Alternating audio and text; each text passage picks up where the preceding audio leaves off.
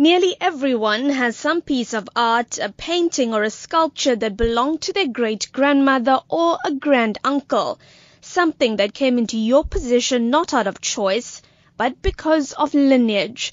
Whether it's sitting in your garage or on your lounge wall, art specialist Strauss & Co. say not many people know the value of these handed-down treasures. The Art House has been visiting South African cities to evaluate artworks for free, to empower owners about masterpieces sitting right under their noses. Strauss & Co.'s Susie Goodman.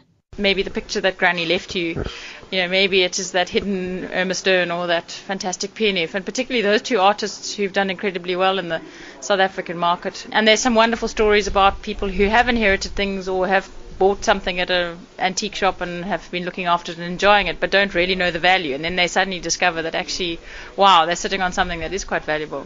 Experts say selling a sentimental hand-me-down could gather a tidy sum that can be put towards a house or even planning a wedding.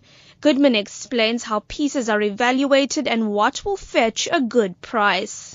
Say you take an artist like Irma Stern, she had a particular period where she's got her better works, and so if it's a piece that falls in those dates, that can help with the value of it. The condition of the piece, who owned it, we call that provenance. If it's got a fantastically interesting provenance, that adds value to an item. If it has been sitting in your granny's attic for the last 55 years, that adds intrigue and value because it's fresh to the market. James Lewis from Durban North was among the busy room full of art collectors in Durban.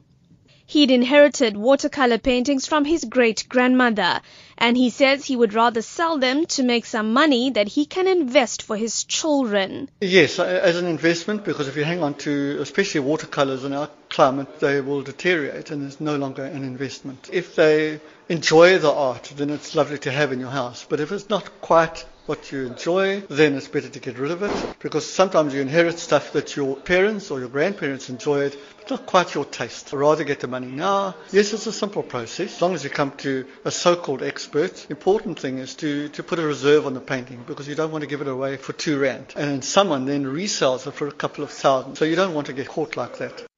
Art specialist Ruach Peffers says to meet the demand for access to lower-priced artwork, the company has launched an online portal with pieces ranging from 1 to 30,000 rand. He says this is to encourage people to engage with art that's more affordable.